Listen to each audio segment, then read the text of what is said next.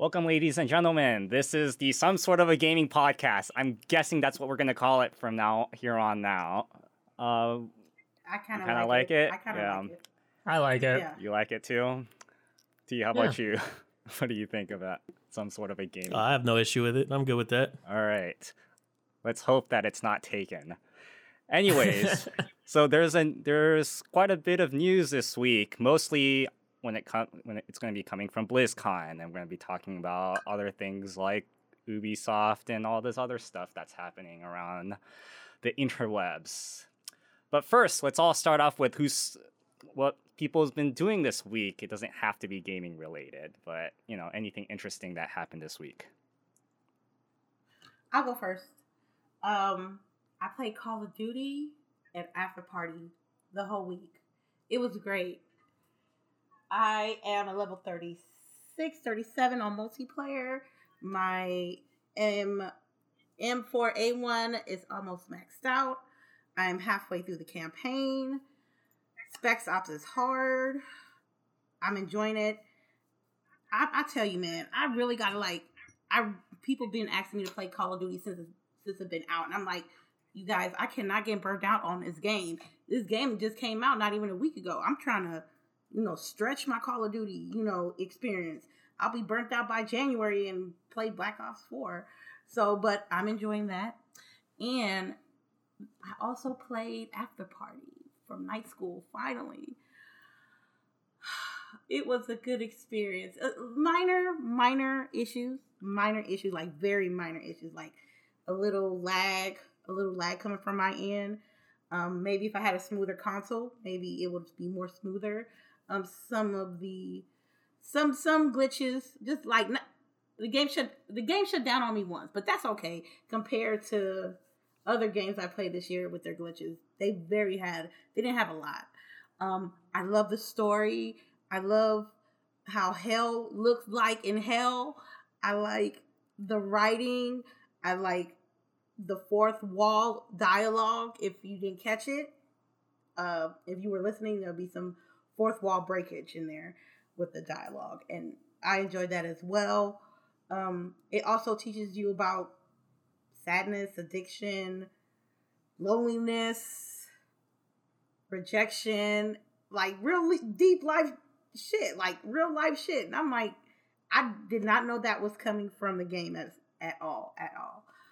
And I finished that yesterday, and then I just edited a lot of videos and learning how to edit and making sure that After Party Part 1 matches with After Party Part 2, and how to put them together it's tough, especially when you're doing multiple videos at the same time.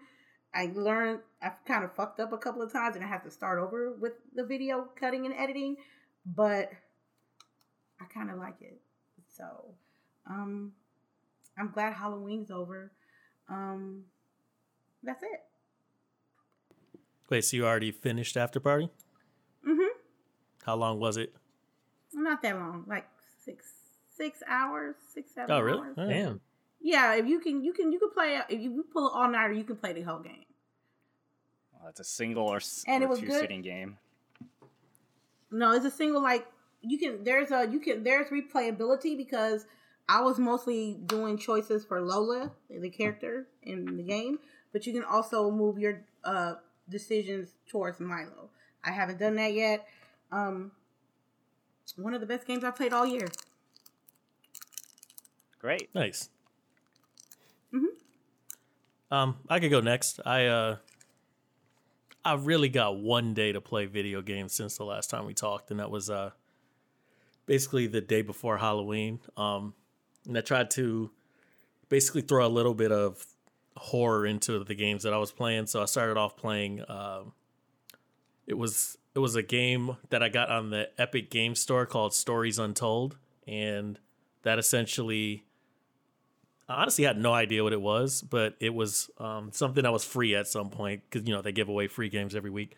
But it was basically, what it translated to was kind of a text-based adventure with some like minor graphics like built around a computer screen. So it was basically, sort of basic old school text-based adventure where, it'd say you entered a room and, there's a door towards the bathroom and there's a door towards the living room or whatever. And you say, go towards the living room. You could do look around, use all kinds of stuff. But it was all just kind of set in this one room where you're at a computer and you're just typing away at it. And they had some things that tried to kind of make the mood a little bit more spooky, like the lights would flicker in the room, or the music would, kind of impact things. And it was a cool little experience. I guess the whole game I believe it was like 4 different mini games, but they all seem to be text-based adventures, which is why I finished that first one. I was like, oh, that was kind of fun, kind of creepy. But then as soon as I saw the second one, I was like, I can't do this again.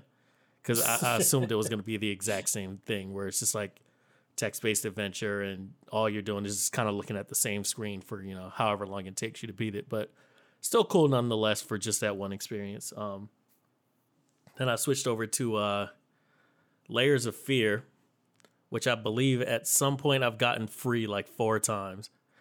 And it just so happened I was looking for something to play on the Epic Store like Stories Untold, because the library on there keeps growing and I never actually play anything on there. So I went and played Layers of Fear, and that's a game that horror game, obviously, first person, kind of explorative, but still, they try to catch you with some jump scares and some creepy things that are supposed to make you uneasy. But I'm not sure if it was a combination of the fact that I had seen gameplay videos before of the game, basically a full playthrough in some cases, or if it's just the fact that those things seem to translate to just kind of a walking simulator, but it wasn't scary at all for me.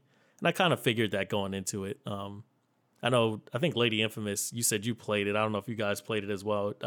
Did you guys think it was scary if anybody played it? I played it. It ain't scary like sewer roaches, so nah. But you say that, but you had a gun to shoot the sewer roaches. At least you could defend yourself. I'm just saying. Look, okay, the story. They had jump scares galore. I liked the artwork, and it was scary. Usually, before I got a PC, I used to watch a lot of PC guys play PC games. Christopher Odd is one of them, and he played this game. So I was like, I'm going to play this game. So I jumped in. I didn't play the sequel. I know that one. I heard the sequel's actually not as good anyway, if you like the first game. No. Nah, man. I wait for it to Gears of Gold or something like that, or Games of Gold or something. Yeah. So yeah, I played that, and I think I stopped after 45 minutes or so, because I'm just bored. Nothing's happening. And then moved over to play Jackbox again, where I specifically, we played some Trivia Murder Party, which we talked about last week, but then I also decided to try because there's 6 games in the pack, I believe, or 5, one of those 2. And I was like, let me just try another one. And one of the people in the channel wanted to play this game Dictionarium, which was an interesting game. Basically what would happen is everybody would get prompts and you would have to come up with, if it said, I don't know, let's just pick something random, Mary's Robot or whatever, that's the term. Everybody who got that prompt would have to come up with a definition for it. And then everybody would vote on what the best definition was. And then after, that round finished, I think it went back and you took that word in that definition and you had to make a synonym for it. And then again, everybody voted and, there'd be a winner. And then afterwards, everybody would have to use the created word in a sentence. And again, voting on it, and whoever had the most points at the end wins. It's kind of, I think in a way, it's kind of like a child of Quiplash. It's definitely significantly different, but it's still kind of like that prompt people for something funny and then people vote on it kind of thing. But it was cool, really quick experiences. Each round was maybe 10 minutes or so. So we just blazed through, I think 6 or 7 rounds or something. But other than that, I didn't get to play much. But I was kind of content with it because I at least got a little bit of some horror experiences before Halloween was over. Because I initially wanted to play a bunch for the month, but just didn't get much time to play games. So, what about you, Zeldrick? Well, my week was fucked. Yeah. Could you explain what you Completely, did? yeah. It doesn't have to be gaming related. So I live in the area where the California NorCal fires happen. Luckily, I didn't have to evacuate. But most of my town was actually shut off. The PG&E shut down, and luckily, I didn't have my power shut down because I'm on the same grid as a hospital. But I had no internet, so anything that was on my computer or anything that I had was it, and I couldn't stream. So, Dead Space had to wait, and I instead played a bunch of Metal Gear Solid 5, just trying to speed through the rest of what I haven't played, or just the rest of the game. But because one of my friends had to evacuate, and she's never played VR before. Actually, she put on a headset once, and it was just like one of those video experiences or fucking whatever. So we played some Beat Saber, Audica, and I think there was no, that was it. It was just those two at first, and then and she was having a lot of fun with it. So we were just doing a bunch of VR stuff. Besides that, we kind of, I mean, because I didn't have classes either, we kind of just had our own time. We went out and like just explored different food places and everything. So while California was on fire, I kind of had a relaxing time, weirdly enough. But I'm back to streaming now as of like the other day. And that was essentially my week. That was it. All right, great. And since I'm the last one, I actually started learning more things on Skillshare, like how to become or how to do certain After Effects stuff, and like if I don't have After Effects, like what else I can use, like they said, like Blender or something like that. So I've been learning, essentially, I guess, 3D modeling and like effect making for video production, because I think it's starting to become apparent that I need to learn how to do those things too, if I ever want to get anything going on in my life. So that's what I also started doing. But when it comes to gaming, I was continuing Valkyria Chronicles 4. It's gotten really, really hard. Or it's more like people have been dying in my game way too often. Like this last mission that I played had like maybe like a dozen people die. Sometimes the same person died like 3 or 4 times in a single run. And did you just restart? No, like, because Valkyria Chronicles still does like permadeath, right? Well, it's permadeath if they die, and then the enemy person or an enemy unit touches that person while they're down. You can still rescue them if you touch the downed unit. But they don't get revived. They're just like at the end of the battle, you still have them. Well, they're good to go again. Like maybe a turn or 2 later. Oh, yeah. Okay. That is if you catch them. Otherwise, if the enemy unit touches them while they're down, then they're gone forever. So, like I said, like maybe one unit died like 3 times in a single battle, and I was like, man, I don't know how else I'm supposed to beat this thing other than, try to level up my units. But anyways, so I was doing that, and I also started, because I've been not playing competitive games. I was just playing, these single player experience type games that I didn't want to lose my VODs, so I just started highlighting everything on my Twitch account. and then maybe eventually I'll just move them over to YouTube, or maybe I'll extract it out first and edit the video and then move it over to YouTube, only highlighting the parts that seemed interesting. Or heck, if I ever want to do like video, like a game review, I might consider doing that too, because I have like a button on my cell phone that will set up markers on my VODs, like every time when something happens, or if I have like an opinion about something, or if I'm gonna go AFK, like I just have like a marker set there on my phone where I just push a button and it just set up a marker on my VOD.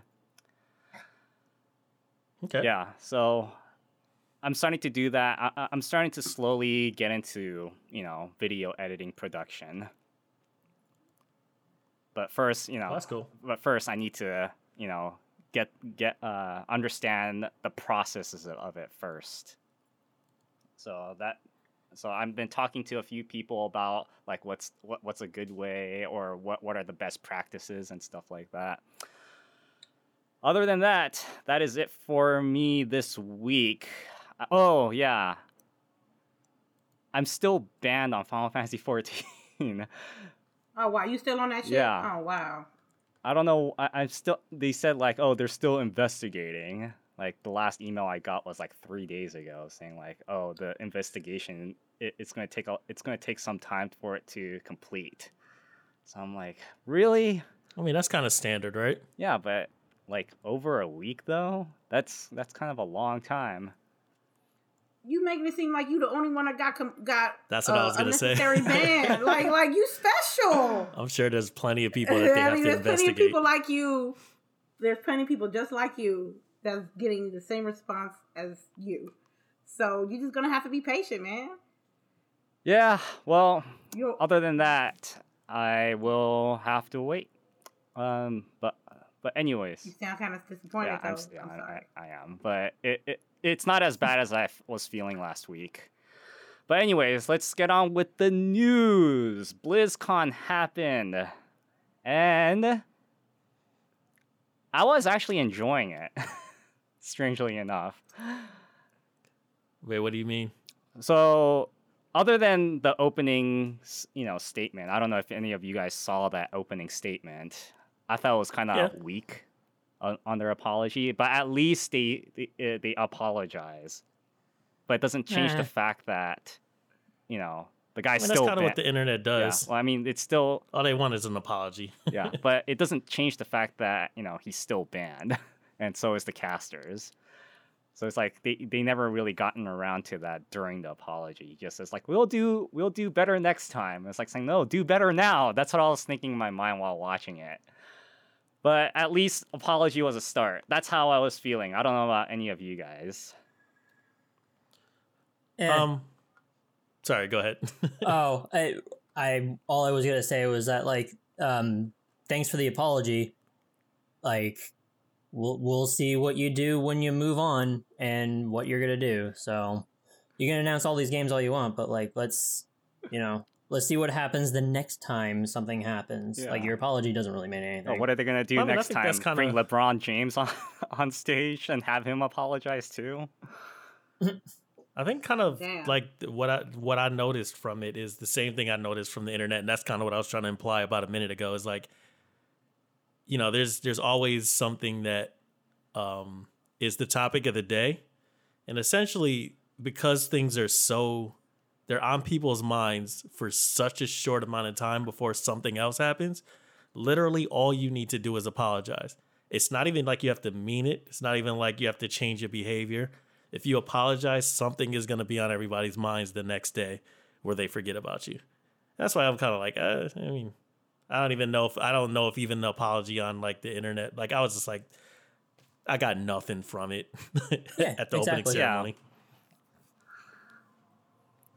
I'm like, you heard something? I mean, an apology. What the hell was that? It's the hood. So I was going to say, somebody drifting around corners. That's the hood for real. The hood. I would like if they put some actions behind their words.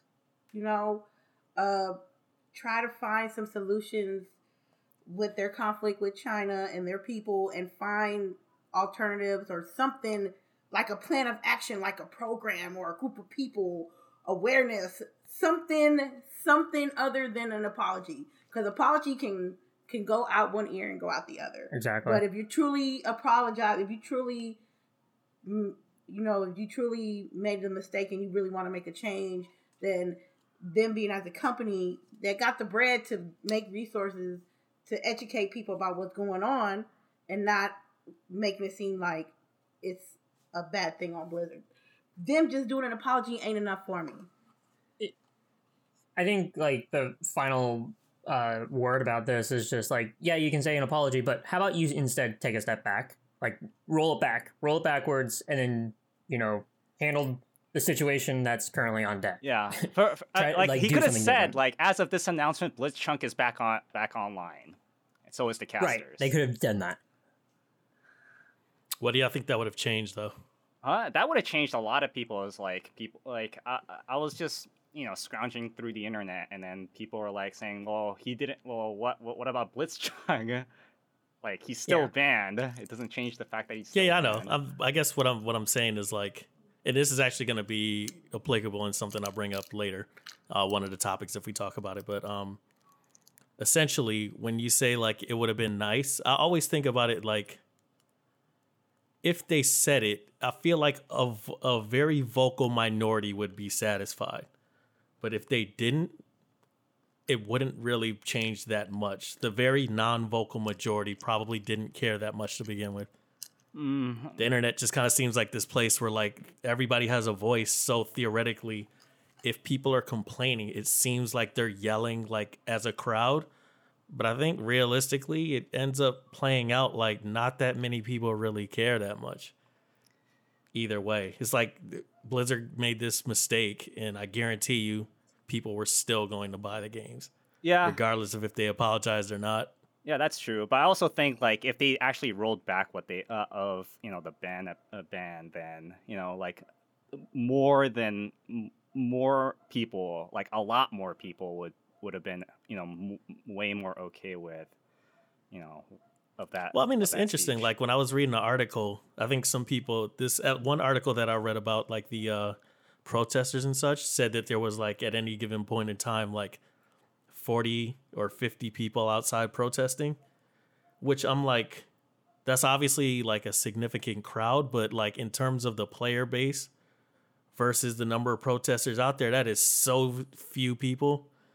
And it's kind of like, again, is it just this tiny group of people that are shouting pretty loudly and everybody just kind of projecting their opinions and then just being kind of like, we'll call it internet activists, to where they don't actually do anything and they just like are part of the voice of saying things?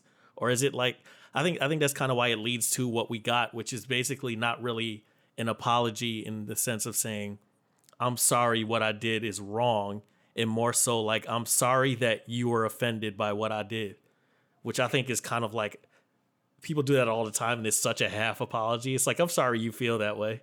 It's like, that's kind of like saying, I don't feel like I did anything wrong, but I'm sorry that you had a reaction to it. Because that basically probably says they won't change I imagine they're not really going to change their actions in the future. They'll probably be a little bit more low-key about it. Yeah. Okay. Yeah. Discreet is the word. Well, I think we all got our opinions about that. So let's move on. Something about their games. I don't know if I'm pretty sure some of us saw all the games that they were talking about. So first up is Diablo 4.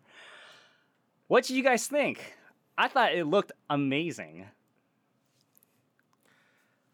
You sound like you jizzing over there. To me, I think I only have a quick opinion that it actually kind of expands to almost every single game on the list. I feel like Blizzard is amazing at making cinematics that don't really showcase what the game is like. Yeah. So I end up like, you I saw end the up gameplay. just wanting to see their movie. Yeah, I mean, you saw the gameplay though.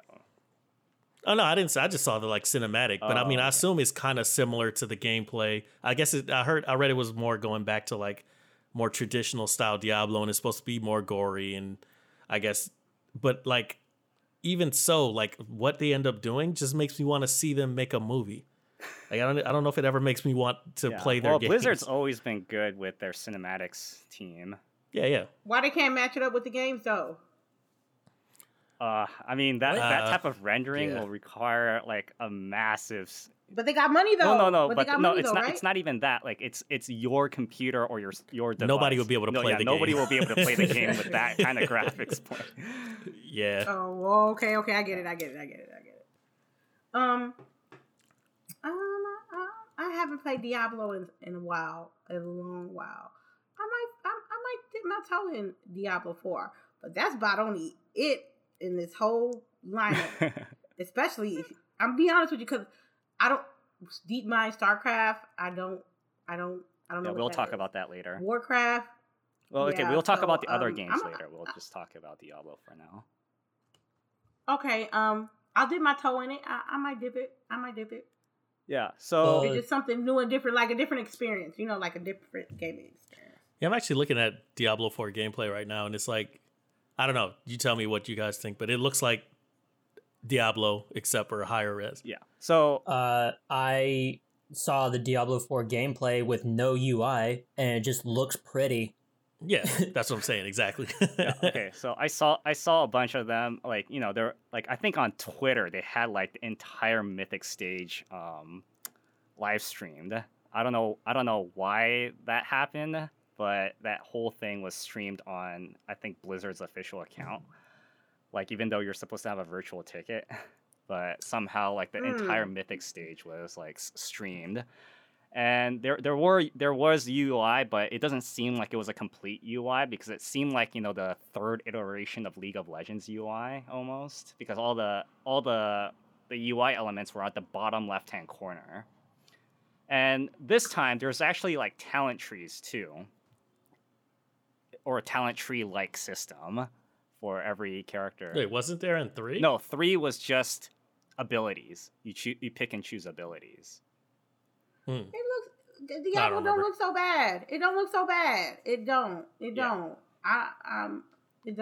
Yeah, I was kind of. Is it multiplayer? Yeah, I was kind of worried because with this whole China thing, like they were gonna bend over for having not having bones on dismemberment and all that, but they didn't do that because China, it's a no to have any like bones in media or like dismemberment in media.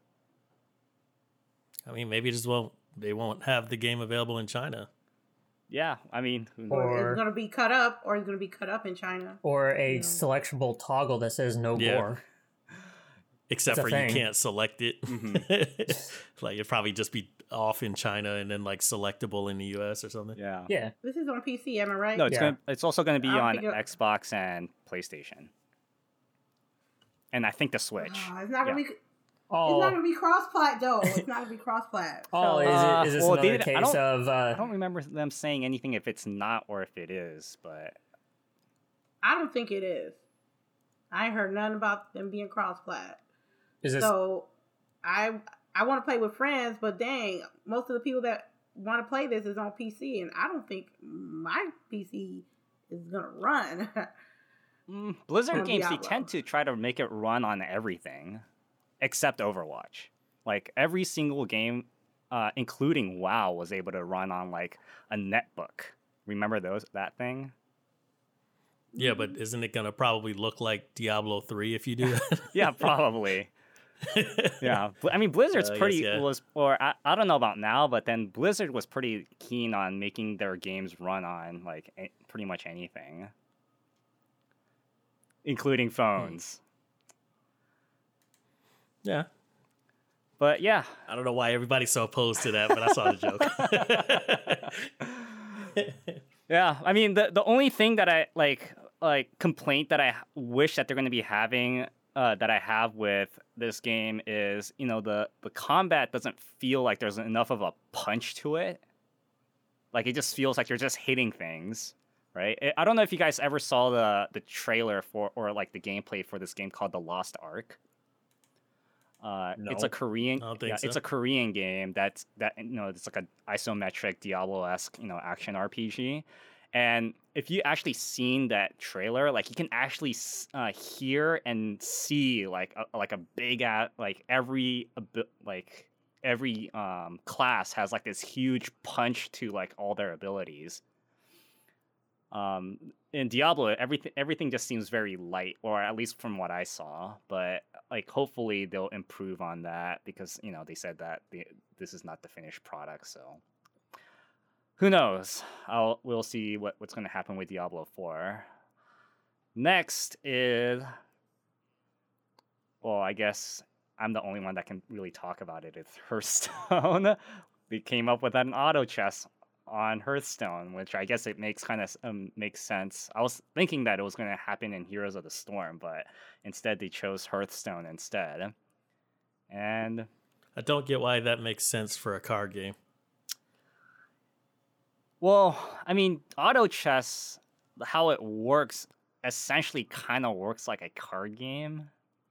Like, you technically just buy units. It's just like buying cards, and then you just play that unit, which is for them, it's like, it's like a card basically in any auto chess game. And you just place it anywhere in the field that seems like it should go there. Like in Hearthstone, it's just be on the left side or the right side of a certain unit. But other than that, like, I have to see how Hearthstone's auto chess is going to work out, because there's already what is it, like 3 other ones that's already popular, or 2 other ones that's really popular. But I don't really have anything else to say about that. You're talking about the League of Legends one, and what else? The Dota. Oh, Dota. Yeah. I mean, again, it seems weird because, I mean, I don't really know the mechanics of the game. I'm just looking at what the other games were based off of, and it's just like based off of such a different type of game than Hearthstone. So yeah, it's kind of curious to see how it'll work out to play, I guess, similar-ish. Yeah, I'm pretty sure it's going to be a lot simpler because it is a card game, and it's just a solid number instead of it having like a random crit and stuff like that, like how the other auto chess games do. Okay. Yeah. Okay. And then next would be WoW. And I know you guys don't play WoW, but here's my opinion again. We'll get to Overwatch next. Okay. So we'll do, but first let me say something about WoW. I was like, oh, while I was watching the trailer or watching, the live presentation, they were like saying, oh, they're going back to Icecrown. And I was like, oh, it's Arthas again. And now Sylvanas, and then like, when Sylvanas ripped the crown apart, I was like, or when Sylvanas took the crown away from Arthas, I was like, no way, she's not gonna wear that crown. But instead she tore it in half, and now it's like, so now it just seems like, that character for me just seems like a plot device where they just keep giving her more and more ability to the point where she just seems way too overpowered for the story, which is kind of making me question about where they're taking the Warcraft story. And I'm kind of concerned about that. That's a pretty common like storytelling device though, when you're like trying to maintain the same recognizable characters though. Like the only way you can usually think about like Dragon Ball Z, like the only way you can bring somebody back is to somehow make them more powerful, and then they keep getting more powerful and more powerful and more powerful. And then I get what you're saying, like it could get repetitive, but I mean, I guess to me, I think games are a little bit unique in the sense that like I feel like people latch on to characters in them, so in further iterations they're like, oh, this guy came back. I think they want that reaction, like, oh, she came back.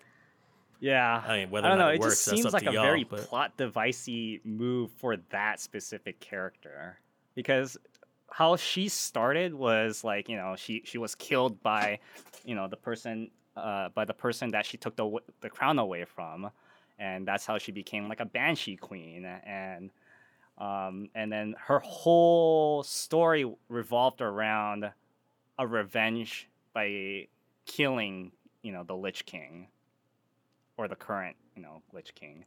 And like, previously that's what she did, but then somehow, they're back, probably through retconning. I haven't really been following the WoW story like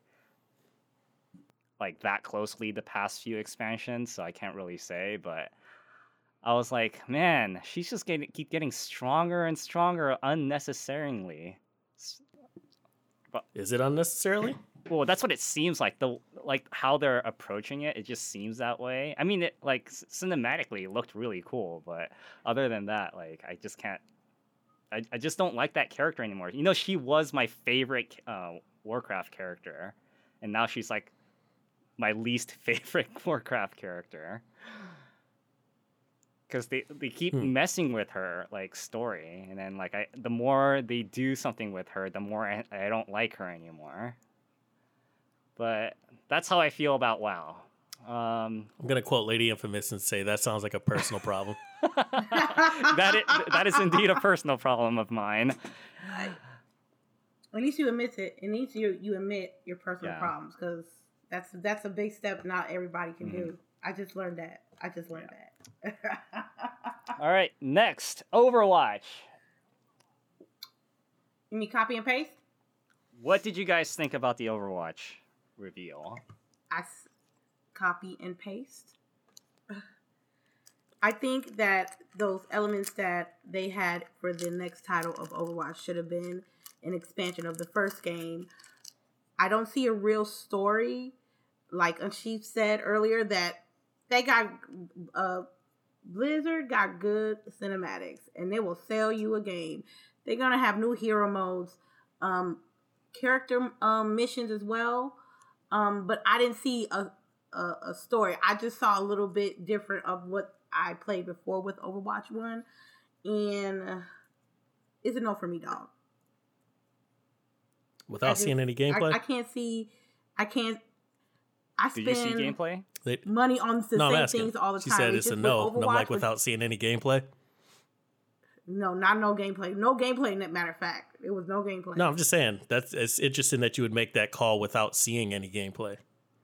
I make a lot of dumb calls. I might change my mind later. But as far as what I saw out BlizzCon, it looked the same to me. Well, I mean, the reason I bring that up is just because, when you think about the first Overwatch, and you think about those little cinematics they did, that absolutely doesn't tell you anything about how the game plays. If you had just seen those, you probably would have no idea how Overwatch works as a game. So to me, I didn't know what Overwatch was until I actually played the game. So that's why I'm like, when I see that cinematic, I'm like, oh yeah, that looks like another Overwatch cinematic. But it's like, if you would have seen the reveal for Overwatch 2, you would see some kind of gameplay of heroes going to hero missions, for example, at locations all over the world, because they actually showed a lot of that in the opening ceremony. Yeah, but what I haven't seen, I didn't see the whole opening ceremony. I'm just saying based on what I saw on the trailer and the cinematic junk. They had a map, right, and it was hero missions, character missions, team mission, replayability values through the roof. That's what Blizzard's very good at, replayability on all their games. They showed a map. They showed all the special characters Route 66, London, and these were the same locations that you're playing now with the new Overwatch. With this Overwatch that we got right now, they put maps in the second game that is the same as the first game. And I personally think with that much success with Overwatch 2, they should have had something newer, newer maps or a newer storyline or something. It just feels the same to me. And it's something in my juju. I felt about that about Anthem. And I'm going with Overwatch 2. I'm not. It's a no. It's a no. Okay, maybe I should clear something up about that. But before I do, Zeldrick, what did you think? What? I actually couldn't care less because whatever, Blizzard opinions aside, I was having a really shitty time last time I played Overwatch, more than a month ago, and I will flat out say the community is just trash. I hated playing Overwatch by the time I was done with it.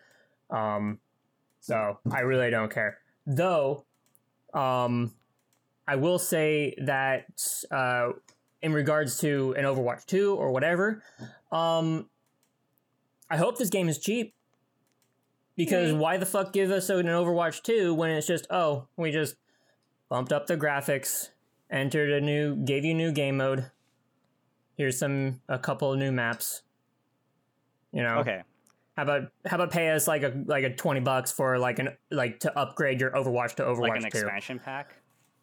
Pretty much. Okay. Yeah. It's kind of what it looks like. Yeah. So I'm gonna clear a lot of things up for you guys on how they're approaching Overwatch. But before I do, we start I think how Jeff Kaplan handled his presentation. I think he's like the best presenter in all of BlizzCon. Because of how he says okay, this is what's gonna happen, and this is it's gonna come out like this. I know you all have a lot of questions and stuff like that, and he also handles a lot of clapbacks at him really, really well. That's like the impression I got from this opening ceremony presentation. But he's always been pretty good at that, the past several BlizzCon that I've been at, or I've watched too. But first of all, Overwatch 2.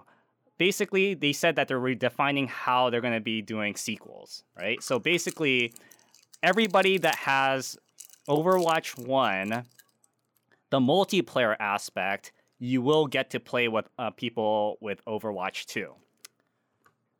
All the heroes that's going to be coming out for Overwatch 2 will also be coming out for Overwatch 1, just so it has that consistency. And you get to play with the new maps and everything alongside the people with Overwatch 2. The only thing that Overwatch 2 has that Overwatch doesn't have are the PvE modes, which is like the hero missions or the story missions. Basically, co-op missions. Can you guys hear me? And another thing that they're gonna say that they do is that all the progressions that you have unlocked in Overwatch 1 will be transferred to, or will be connected with Overwatch 2. So all the skins that you got and everything will be there alongside Overwatch 1 and 2. You know what this sounds like to me? It sounds like bullshit, and sounds like an expansion pack. Exactly. So why are you calling it Overwatch 2? So remember how last week I was saying why did they need to make an Overwatch 2? They could have just done what Counter-Strike did. Just update everything on their main core game. But I mean, that's not what they did, though. I know, right? but that's what I'm saying. Why do that? And then I felt like your argument was how would they make money? Yeah. So, and my argument was, I don't see the point of them having a second game. Oh yeah. But remember, the only thing that I was saying was they'll get money from you if they redo everything. It looks like they didn't redo everything. Yeah. That's why I was like, it sounds like an expansion pack. Yeah. Also, all the characters, they're gonna have, basically it's also running on a new, well, it's not a new engine. It's more like an updated engine, like how Source does it with Counter-Strike, right? Like basically they just update they just upgrade the engine, and they upgrade the engine. The engine version for Counter-Strike, and then there's Counter-Strike just became like a kind of a new game or a new feel of a game every time when they do like a major update for that. But at the same time, with Overwatch, all they did was update how for what the engine can actually do, which is like that whole PvE mode and the whole the graphical update. But I felt like they could have just updated the first game in general just by doing that.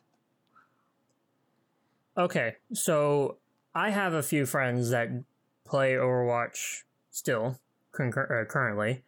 Now, sell them on it. If they don't care about PvE, what are they like? Do they need to do anything to play Overwatch 2? No. Do they need just, to buy anything? No, they could just still have Overwatch 1 and they'll still play alongside people with Overwatch 2 on PvP. Okay, but then why buy Overwatch 2 if like what do they get with Overwatch 2 if they don't care about PvE? Two things. Well, one of them is PvE, and then the other one is graphical improvements. There we go. Got it. All right. And so it's an expansion pack. Yeah, and then that they're selling as a new game. Yeah, and then how Jeff says like, oh, and this will be coming out on PC, PS4, Xbox, and Switch. And then somebody in the audience yelled out, "What about the phone?" And then you know what he says like, and then he did a very good job on like answering that. He's like saying, "I totally didn't hear that." Like the way how he did it was just really, really well done. Still have no idea why people are so mad at the mobile game thing. No clue, but I get it. Snarky response, I guess. Yeah.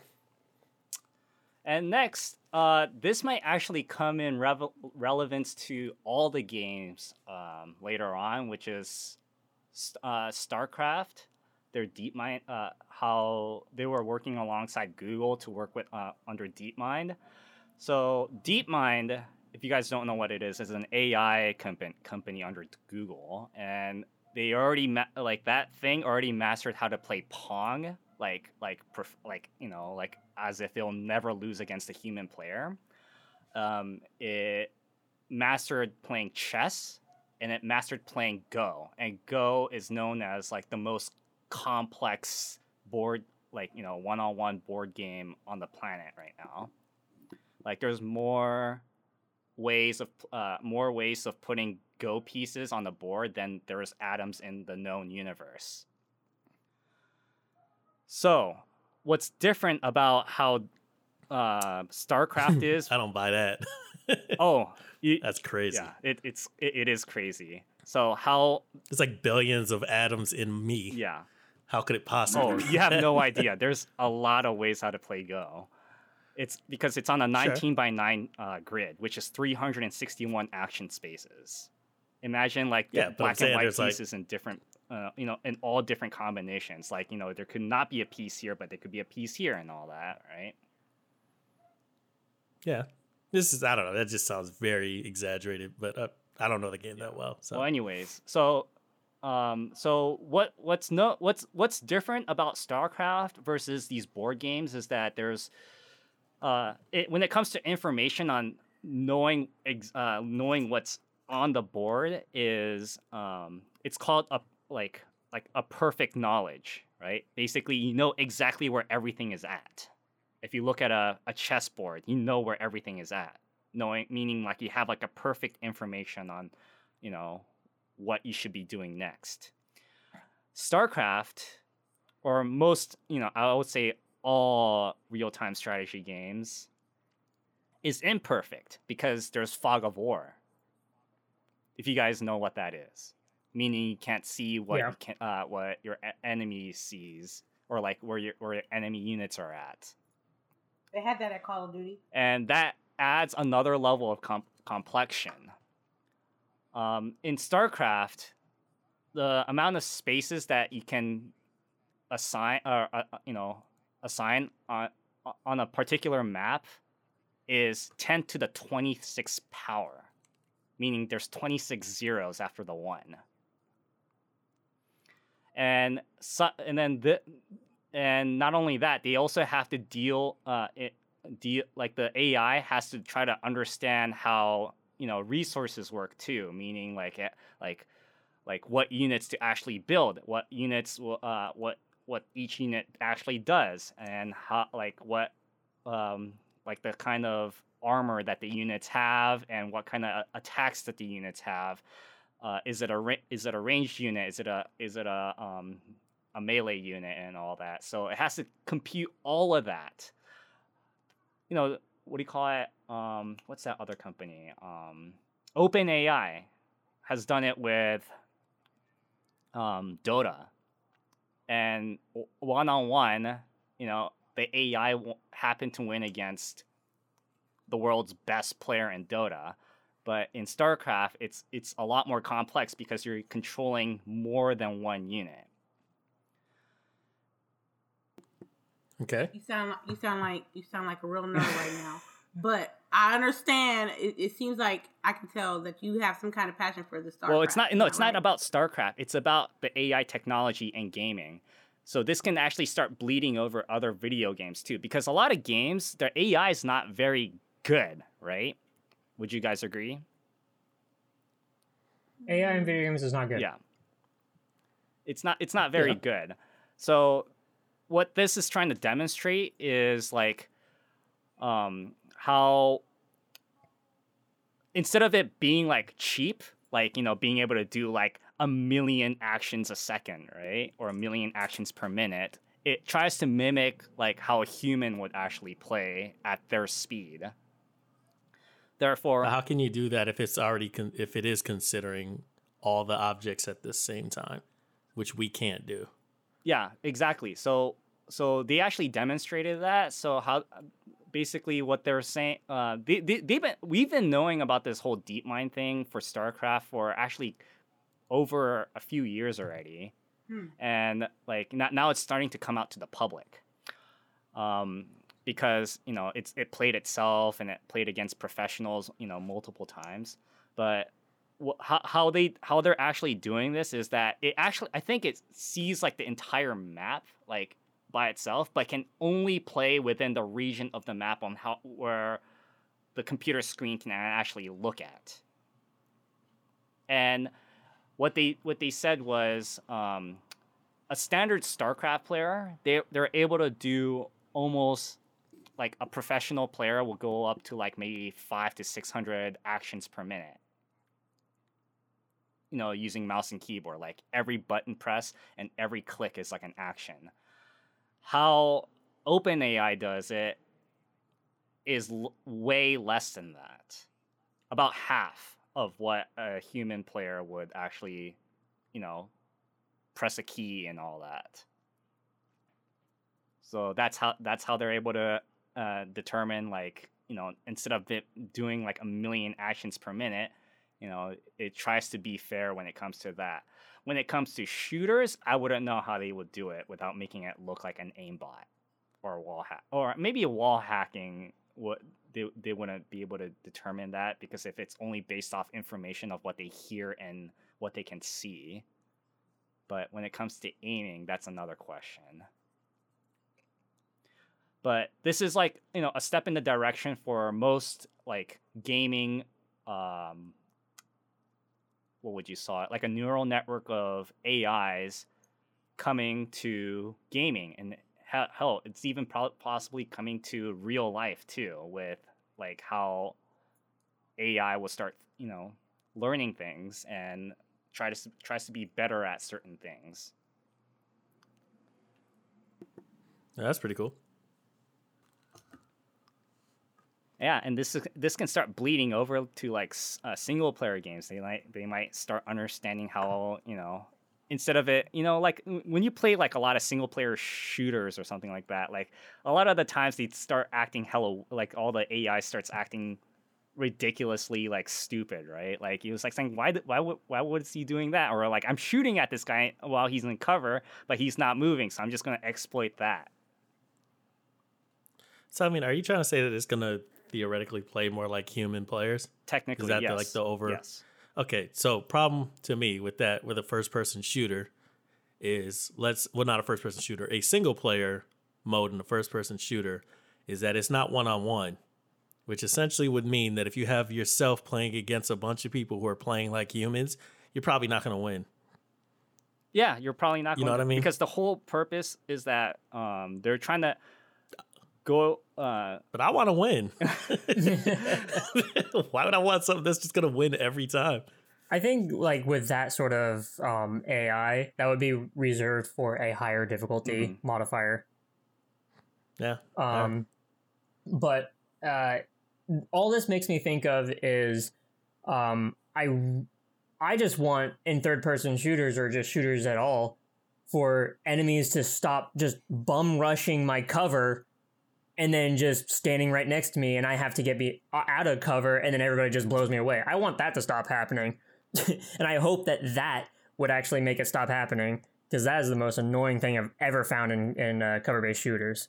Yeah, and I'm pretty sure the enemies bum rush you. Yeah. What was that? You said the enemies bum rush you, or like who bum rushes? Yeah, like enemy AIs in cover-based shooters. I always run into a problem where it's like two guys. They just start walking forward when like to my cover, and they just start shooting at me, and it's like I can't go back behind cover, but it's like I have 3 guys shooting at me, and then I have 2 more walking to like just pretty much go around my cover, and it's just like, really, like, come on, this is like really annoying. I don't want this to ever happen. It's not realistic. That's probably what would happen in real life. They would just like make it so overwhelming that you couldn't move.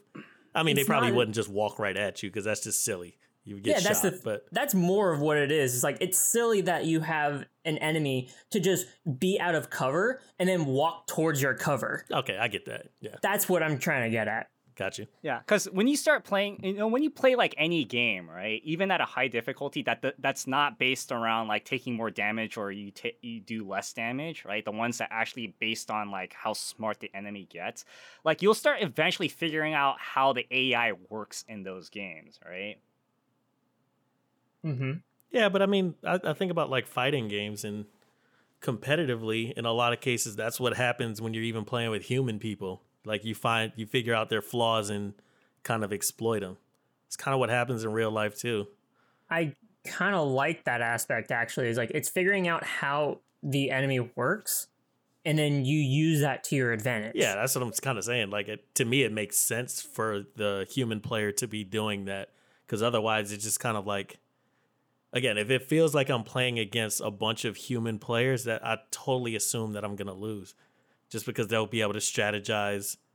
It's multiple people strategizing against my one strategy. If I can figure out like this is how they actually work, then that's how you actually develop some kind of strategy to overcome that, that strategy that was programmed into the game. Yeah.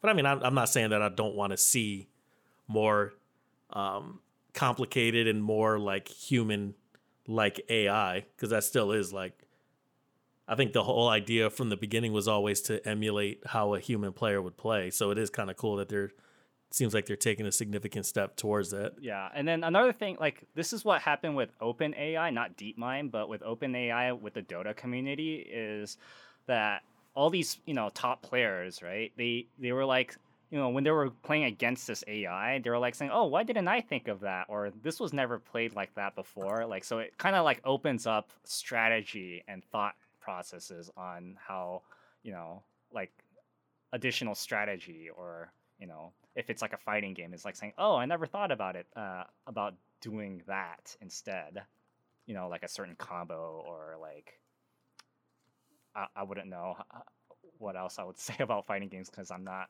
super deep into that community, but I hope you understand what I'm saying. No, it just sounded like a bunch of gibberish. Oh, that's fun. No, I get it. I think we get it. Yeah.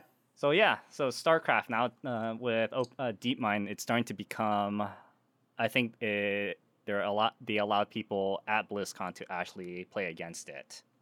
And right now it's at the 99.8 percentile on it being like the best player, which is better than most pro players. So it already defeated the pro players. I actually watched a video of it going up against a pro player, and I was like, "Holy shit, this is crazy!" I never thought about like doing, building this unit to go up against that, or doing this, moving it here and all that too. Yep. But yeah, I assume they'd come up with strategies humans didn't think of. Yeah. They're probably optimizing way more than humans are. Yeah, I mean, imagine when it starts to come towards like traditional sports too, like AIs for like traditional sports. But yeah, that is it for BlizzCon from me. If you guys have any additional thoughts for BlizzCon stuff. Not really. I don't think. No, I'm good. I'm good. I'm good on BlizzCon. All right, so next one is Death Stranding. It's coming out in less than a week now. Mm-hmm. And reviews are already coming out, and so far it seems very, very positive. But it also says like this is not for everybody. There's some patterns in them scores. What do you mean? It's positive. I think it was like an 84 from Metacritic. They got good numbers, but you gotta read those comments on those reviews. Yeah, I mean IGN gave it a bad review, but like everybody else just gave it a pretty positive review. Are you gonna play it? Of course. I mean, I wanted the PC version. Like they announced the PC version, but then that's coming out in like summer next year, and I was So won't you wait? PC Master Yeah, Race, I know. that's what I want to, Yeah. but I feel like it needs to actually be played sooner than that. The problem is that it's going to be 30 frames per second on PlayStation. Oh well, you'll be all right. You'll live. You will live. You will be all right. You will make it through those 30 frames. Well, no, I know I will. It's just that it'll be nicer if it's higher than that. Because when Metal Gear came out for PC, like it was just like, wow, this is such a big difference. But I understand why. Well, but technically, like, what do you? I mean, do you think, based on what you did you guys hear anything about from these reviews or anything like that? Like, a lot of them are like not very spoilery. They just talk about like. I'm a gamer. I don't let social media sites dictate how I want to play the game or what kind of expectations I should have on the game, because I already have the expectation to play this game way before the media are like talking about it. That's one of the reasons I got a PlayStation 4 is to play Death Stranding, because what intrigued me was the trailer, and I heard some good things. I heard it's a mailman simulator. I heard it's gorgeous. I heard that the story is deep, like deep, and but I really haven't got into like deep into the information of Death Stranding, so I know a little bit, but not enough to be like, oh, I've seen this already, or I'm expecting that, So yes, I'll be playing that. Is that Friday? No, Saturday. Saturday night. I believe so. Or Saturday, midnight. Saturday midnight? Yeah, so Friday. No, the game comes out on Friday, so that would be Thursday midnight. So Wait, Friday midnight, or the 0 9th? hour. It's the 8th. So okay. So I will be streaming Death Stranding next week Friday, and like everybody's like, they're like, I want to see the face cam. I want the face cam. I'm like, man, they want to know, they want to see the excitement or the boredom that's gonna come off my face. And I love my Xbox, and I got there's people that's just not just dogging the shit out this game, and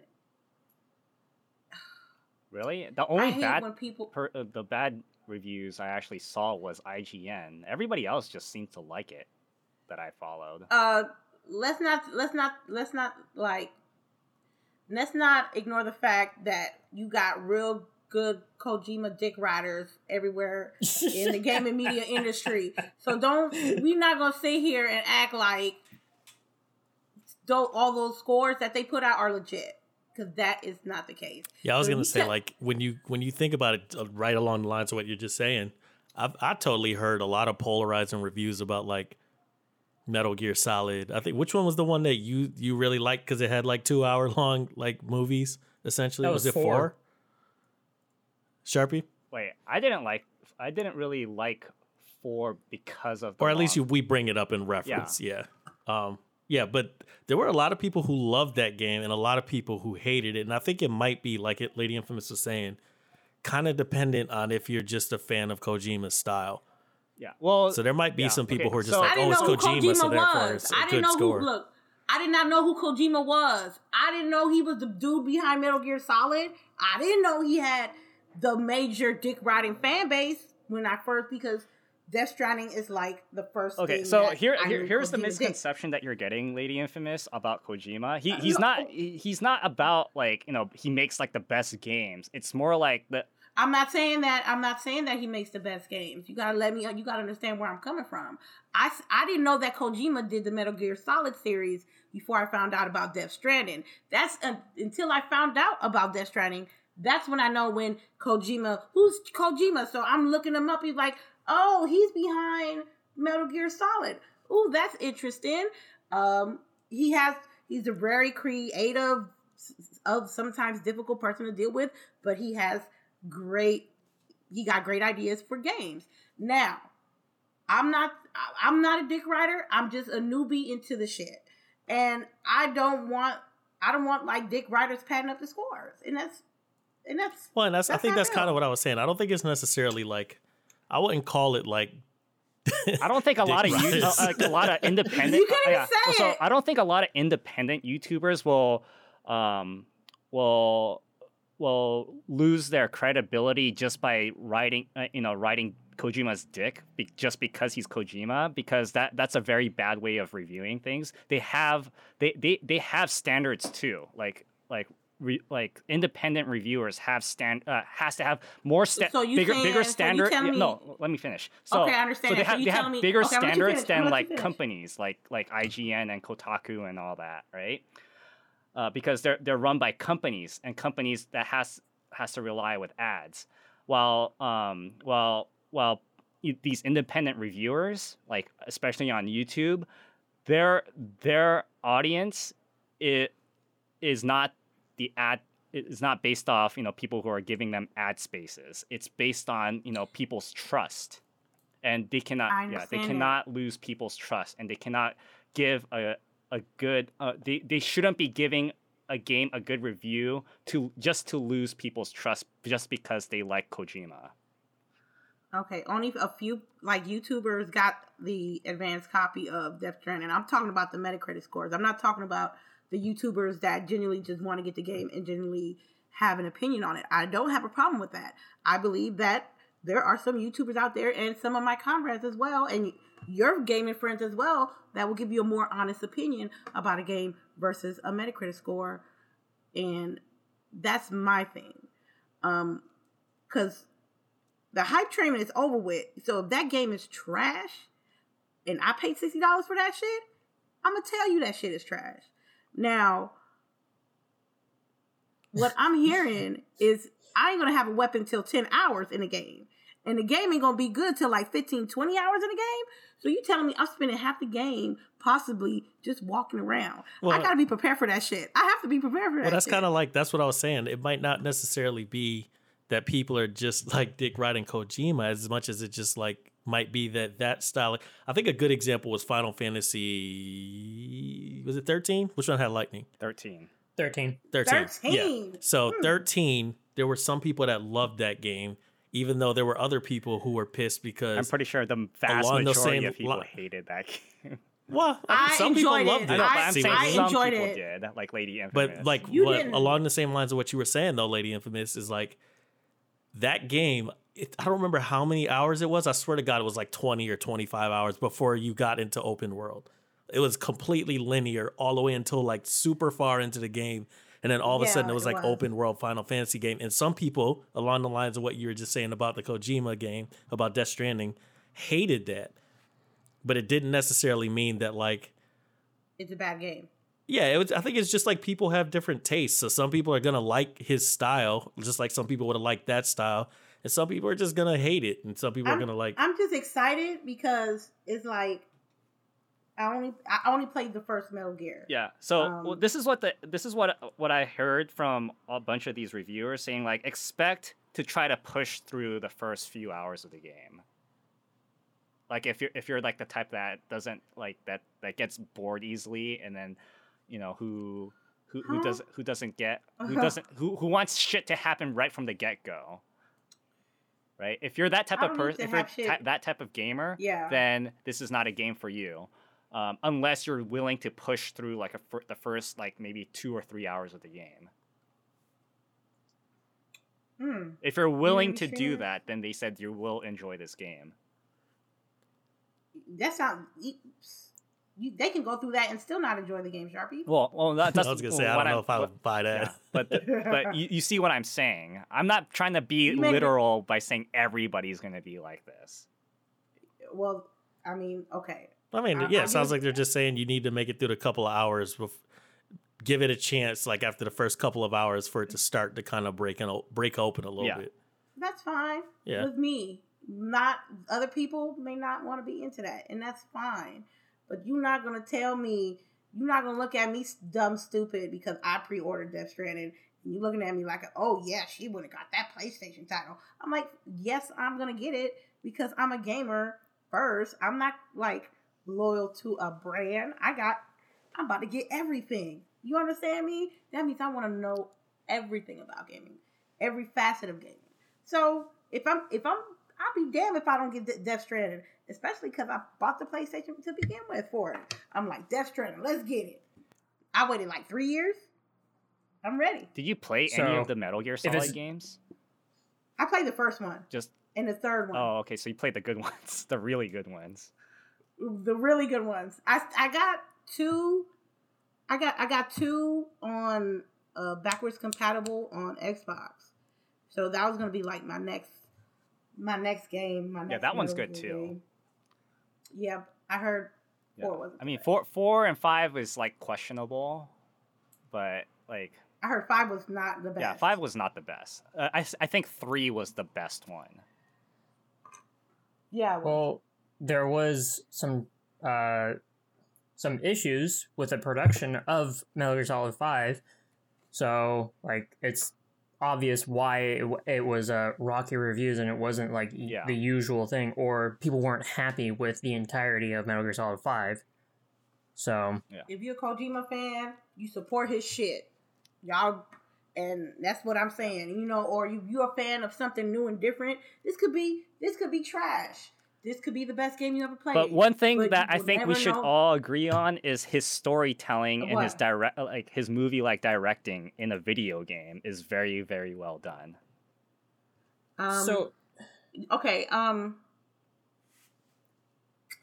If you have to disagree with me, think about Metal Gear Solid 3 and how that was presented. I'm not talking. That's not what I'm talking about. All I'm saying is, if you're intrigued about any video game, you shouldn't let a website or YouTuber or individual tell you or make you think less or bad about doing something that you want to do with your money with playing these games. I'm not knocking Kojima's style. I'm just saying, you might be right. This game ain't going to be for everyone, but I'm willing to try. And that's what gamers do. They got to try games out in order to see what they like and what they don't like. Not automatically looking at Twitter and be like, "Oh my god, this person said something." Okay, so how about this? How about this? Fallout 76. Everybody said it was trash. Would you still have bought the game? You know what? I would have still bought the game to figure it out for myself. And you know what? It's trash. It's collecting digital dust right now. Okay, so we're not gonna get. And if you cut me off one more time, Sharpie, I will literally strangle you. I'm trying to get use your own individual mind on how you want to play these games. If you want to play this game and you got money for it, go ahead. If you can't afford it, wait till it goes on sale. Just don't let another individual determine how you want to play games. That's it. Okay. Well, anyways, I think that's it for. We should move on from Death Stranding because we've been on this topic for quite some time. Next up, we'll get back to this third topic later. Outlast devs teases a new poster. They're announcing a new game. all it's really said that all they really said about it was that it's going to be contained within the Outlast universe, but it's not really an offshoot. Like it's in the universe. So that's it. Like anybody that has liked Outlast 1 and 2, like they're making a new game. So that's the news.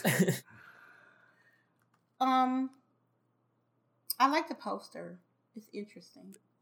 Is it going to be Yes, like it's another like- Outlast game, or is that what it They're seems trying like to it? they're trying to move Yeah. away. They're trying to move away from that. I believe they're not trying to do it like that. I think it might be in the same universe, but not like, oh, I can defend myself, like run and hide dynamic. Oh, like the that is- feeling of being chased. Yeah.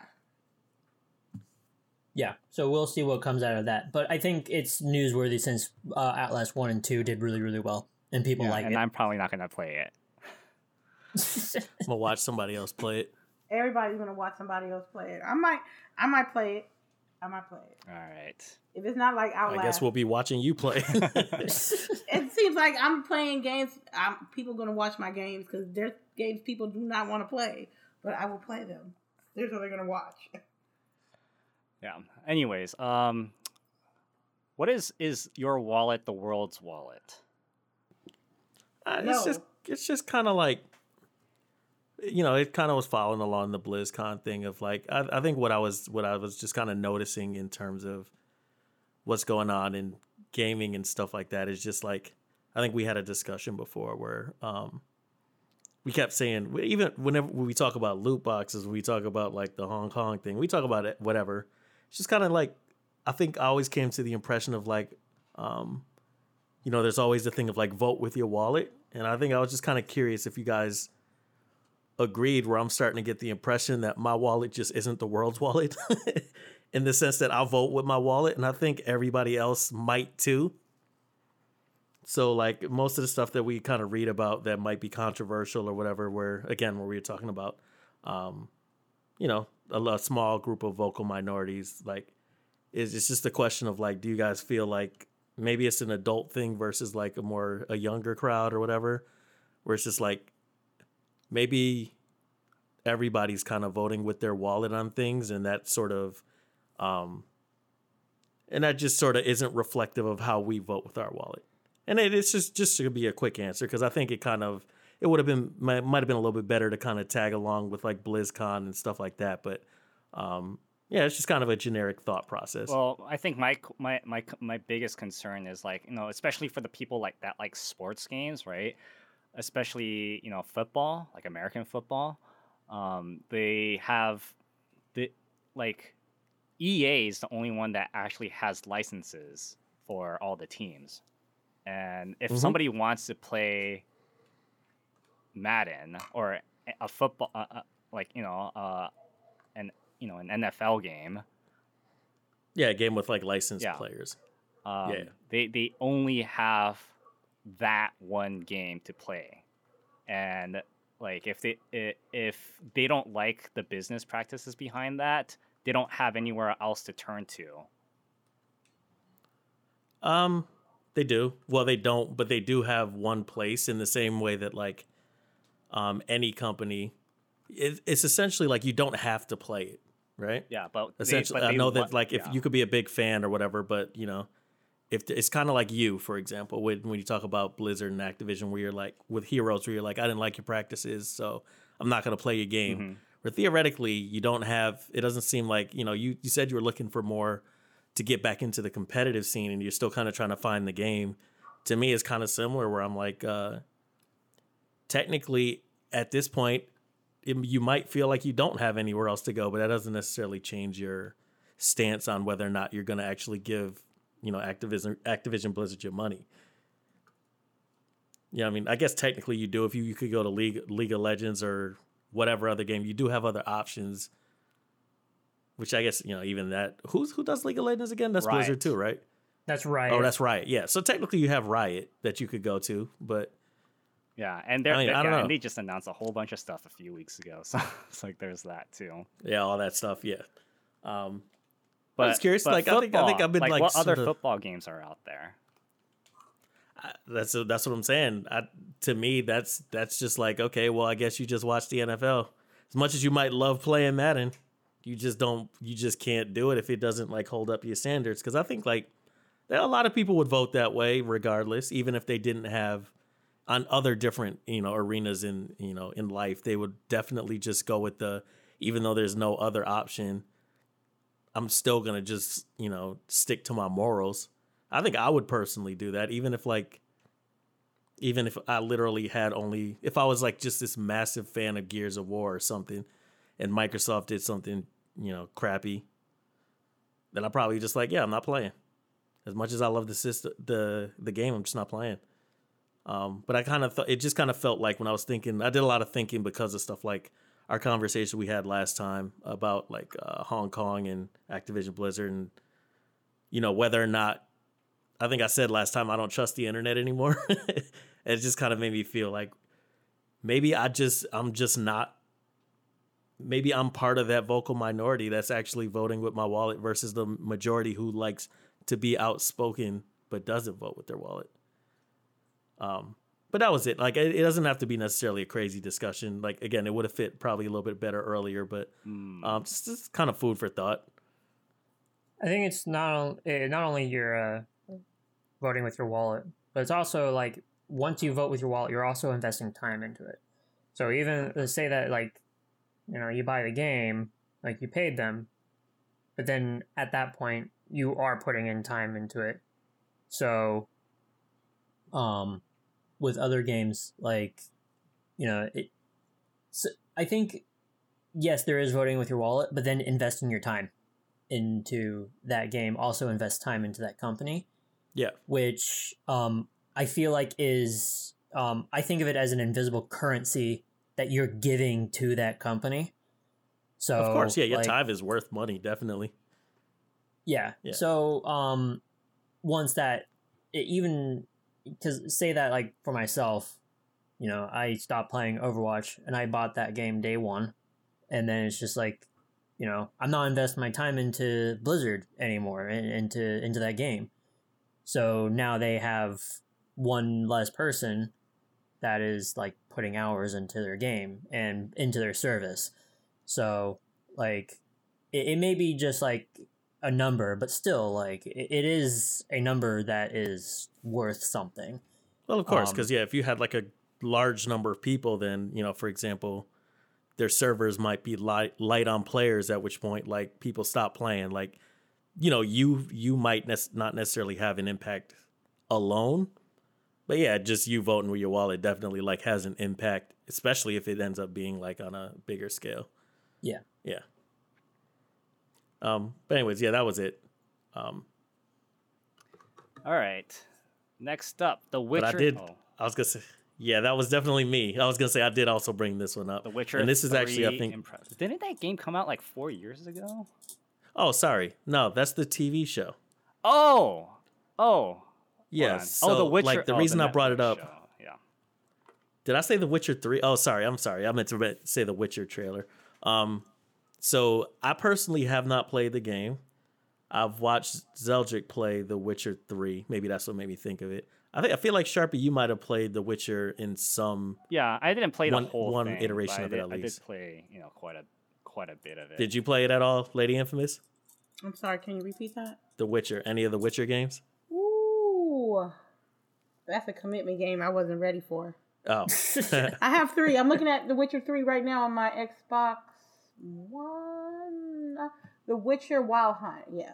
Yeah, okay. So I mainly brought it up because, like I said, I don't personally know that much about the game, but I thought it was interesting because, like, you guys know that, like, I worked in, film and TV and stuff like that. And one of the main reasons I went to film school specifically was because of the fact that I could not find a non-shitty video game based like movie.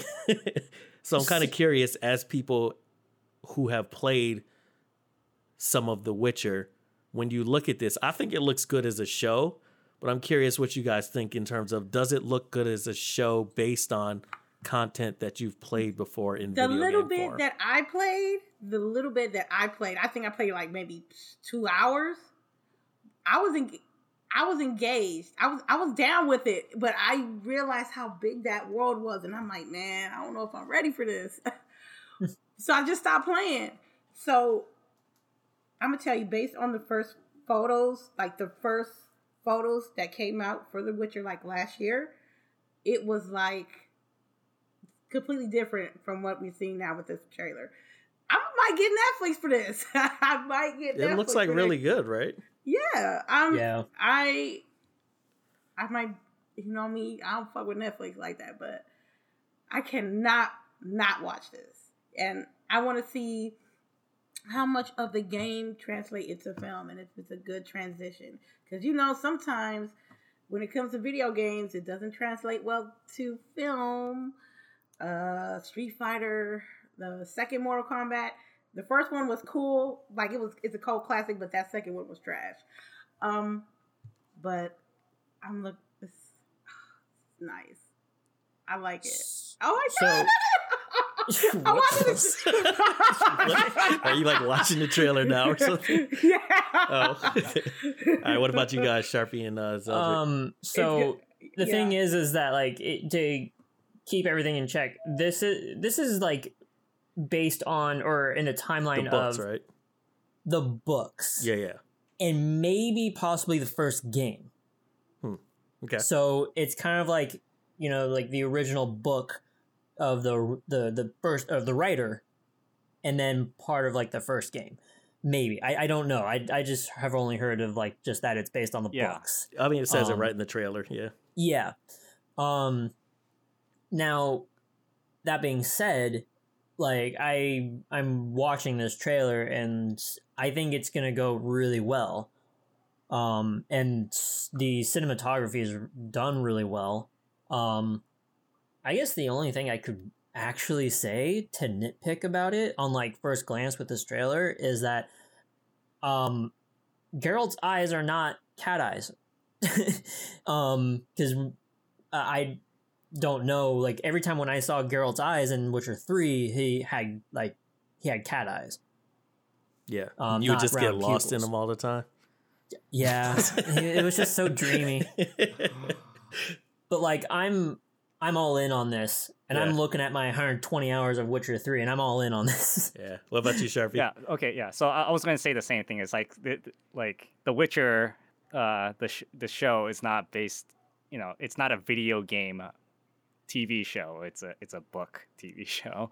But I think we already got past that. But Sure, but it's still kind of like no. But I would say universe like and I don't think the theoretically, show would have existed without the video game.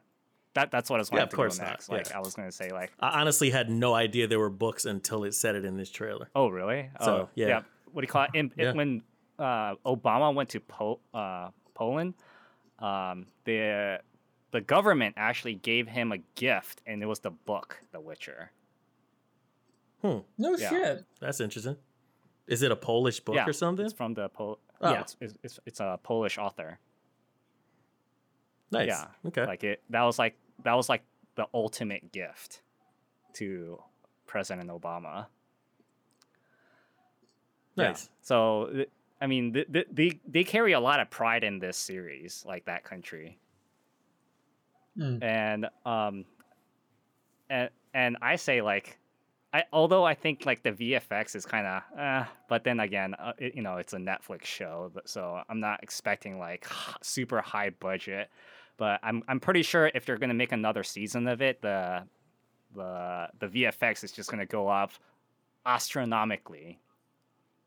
Yeah. Right? Because right now it just seems like it's up there, but it's not like super high up there, like Game of Thrones level yet. But Sure. But it is up there. But I also think like because of how popular this franchise is, I think it's gonna do super well, and I'm interested in watching it. I mean, Netflix. That's gonna be in our queue. Another thing is, but another fun fact is, the author for this book, like he refused to get like like percentage royalties from CD Projekt Red because he didn't think it was gonna do well, and he just wanted like a one-time small pay, and now he's hella pissed that he didn't take it. Of course. That's his dumb ass. Then that sounds like a personal problem. Look, I even know that if I'm up to doing a big budget project, I'm not taking the one big check. I'm taking the small check with the 5% royalty. Yeah, but the thing is, he didn't know that. He said like he rather had. Well, he should have been educated. He should have been educated. Yeah, no. The thing is that CD Projekt Red wasn't really well known, and you know they wanted to give him royalties, but he refused it, and now he's like, then he just fucked himself Yeah. up. Then if they gave him an opportunity to get royalties and he chose not to, yeah. I think they were begging him, like CD Projekt Red was trying to insist on it too. Yeah, I bet. Yeah, because that is definitely. I feel like it's definitely a good deal for like the company usually up front, but it can be like an amazing deal for like, you know, the content creator or whatever on the back end. But you just got to have the foresight to say that potential is there. So, yeah. Well, anyways, next up, Ubisoft or Ubisoft, whichever way we want to pronounce it, doing cross-platform for all their player versus player games. Oh, that's very, very interesting. They're taking that path. I think it's a good move. Honestly, I'm not surprised at all. Like I always thought that, like, you know, everybody I think was always pretty frustrated about like the fact that we didn't have cross-platform play. I think for the longest time, and I kind of figured as soon as it started becoming acceptable, it was going to snowball. Like I feel like almost like the only reason it didn't exist before was because, you know, Microsoft and Sony and Nintendo didn't want to play ball. Yeah, and like I'm sure the developers. I think the person didn't care. that opened the floodgates was Microsoft, right? Yeah. Yep. I just figured it was going to be floodgates open. Now everybody's oh yeah, we always wanted to do cross-platform play, so why not? I think Sony was the most resilient one. They late. They're very late in the game with cross-plat, but I think with Call of Duty, everybody, like all the other companies, were monetizing that to see if would actually be a success. And Call of Duty made $600 million in 3 days, so that's like the biggest Call of Duty launch for that generation. So. Is that like official now? It's the biggest one? Yeah. Mm-hmm. And the thing about it, other people, Ubisoft, like, we want that paper too. So I would see Rainbow Six going to be cross-plat, and I'm going to be upset because, happy, but upset because it's happy because I can be able to play with people cross-platform. Upset because I double dipped. And then I got it as a gift. So I have it on all my platforms. So, but maybe for Honored, any new PvP titles they're going to have in the future, most likely will have crossplay. If not, they're not going to be making no money. Because cross-plat and mobile games is going to be the next wave. I'm telling you. So. Wait, so are they trying to bring cross-platform to existing games, or they're just talking about for future? Existing, really? Okay. Dude, that's a lot. I think that's a big engineering job. That has to be. That's why I would assume they would just do future, but yeah, that has to be a lot of work to like somehow figure out how to add it backwards. I think they're gonna do Rainbow Six Siege first and For Honored. They're gonna try those out. Do people play For Honor on console? Man, that game is trash. It's garbage. I don't think it's trash. I had fun playing it. It's just kind of hard. Unless you get addicted to it, it's kind of hard to play it long term. Oh my god. You must have just got your ass kicked. It's like, oh, this is trash. I played it. I didn't like the blocking mechanics with the left thumbstick. That shit was bothering me. Yeah. That was bothering me. It was fun to play with like friends, like me, Zeldrick, and Sharpie all played it. At least, I think it was at least the beta or something like that. We all played together, and that was super fun. But I mean, for me, it was like I was like, I feel like this is this is all the game had to offer. So Exactly. That's what I'm saying. Unless you're really into it, like long term, it's probably not going to hold up. It's just the same thing over and over. I mean, it again. felt But it's still- very it's still kinda tug cool. of war-y. Was that the right game? Yeah, that's Okay. the right game. Yeah, There was one game mode that was essentially tug of war. yeah, exactly. But I think this will be. I mean, I guess it probably won't necessarily make them more money. At least if they kind of redo all of these current games in the future, I'm sure it will. Because I know definitely, just in general, there's a lot of instances where I know people where they're like, I'm not going to play this game because everybody I would play it with is on another console. So, I mean, I'm sure in the future it'll lead to more sales if, like, you can do the cross-platform play. But I don't know. I'm just looking at like the current titles. Like if you're talking about Rainbow Six Siege and For Honor and Brawlhalla, I feel like you already have the people that are going to be playing it. They're already playing it. It'll just maybe Does just like this mean, like- bolster the like- number of online Like players. really old games too, like that multiplayer Splinter Cell game. No. They Wait. say in the article right here, That's Rainbow Six crazy Siege, For old. Honor, Tom Clancy's The Division 2, and Ghost Recon Breakpoint, and Brawlhalla. Yeah. They're not gonna go back further than this. Like, How about they're- The Crew? Their main, No. Okay. they're gonna focus on the games that are like good for them now, Yeah. current, and then move forward with it. Okay. Okay. Now that makes a lot of sense. I was like, man, that's a lot of engineering work if it's like, all their old ass games too. But good for them. Hopefully this will keep continuing. Let's see. What is this? Terminator? I don't know anything about this. Was that you, Zeldrick? That was me. Yeah, I figured. Terminator Resistance. They have preview videos. Immediately when I saw like that they were making a Terminator game, I was like, this. I don't know about it being good.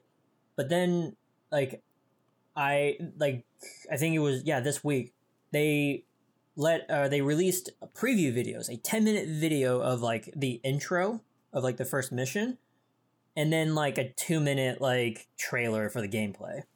Yeah. And we've talked about this before, even like earlier on this podcast, about like movies with games and like trying to make one to the other and vice versa and stuff like that. Now, I mean, show of hands, who likes the Terminator? Like, I mean, as a series, or like that has liked some of the movies. 1 and 2, I think that's about it. Yeah. Yeah. Like Terminator, I feel like the Terminator is kind of weird in the sense that like it's a really cool concept, but just thinking about how does it translate to a game seems a little bit weird. And just in general, I don't know how you would do it effectively, considering all the enemies kind of look the same. Unless you have like, Arnold Schwarzenegger style T-800 that you have to like get away from this one guy. If you're like trying to deal with Judgment Day, all I can think of is that old arcade shooter with like where you had the actual gun and you were just shooting like the Terminator robots. I'm like, literally every enemy is gonna just look the same. Well, I mean, for Terminator Resistance, it's in the future. It's in, well, I'm The going one to that you assume sent 2025. the link for, that one's in the, what is that after? What is it after? No, it's the future. Like, it's 2025. Like, in Terminator 1 and 2, or Terminator 1, it's like the T-800 comes back, Oh, goes yeah, back to the in time to present. kill Sarah Connor. Yeah. Yeah, but he came from the future Sure. of 2025. Oh, but yeah, So that's kind of what where- I was thinking of in terms of. Sorry, I don't mean to interrupt. I was just saying, Yeah. like the robot part. If you're in the future where there's the war, how do you make it interesting if it's like theoretically the robots all kind of look the same? I don't think that in itself doesn't dumb down the entire gameplay experience. Okay. Like the fact that like, you're just shooting at a whole bunch of T-800s. I mean, I would assume that they're not just going to do that and they're going to add in like different types of enemies. Well, yeah, I saw there was like a little spider robot thing in the video you sent, so it's obviously Right. not just the walking robots. So I feel like that with the premise and the execution of like what to do for a Terminator game, a game that's based off of a movie series and the story of it, like what they have is a good concept, and it's a first-person shooter, like story-based, and that's fine. Like, the point I really actually want to make is that it was the wrong studio to do it, and I'm not like harping on the studio at all. Like, I think that like they're as publishing, Reef Entertainment is doing it. Like, they've published really good games. Their development has been this one, Rambo, and then like something else. There was a Rambo game. Yeah. Oh, I remember that game. Exactly. So I feel like we're almost there. I think we're almost there where like a game that's based off of a movie is like, we're gonna have a good one. We're going to.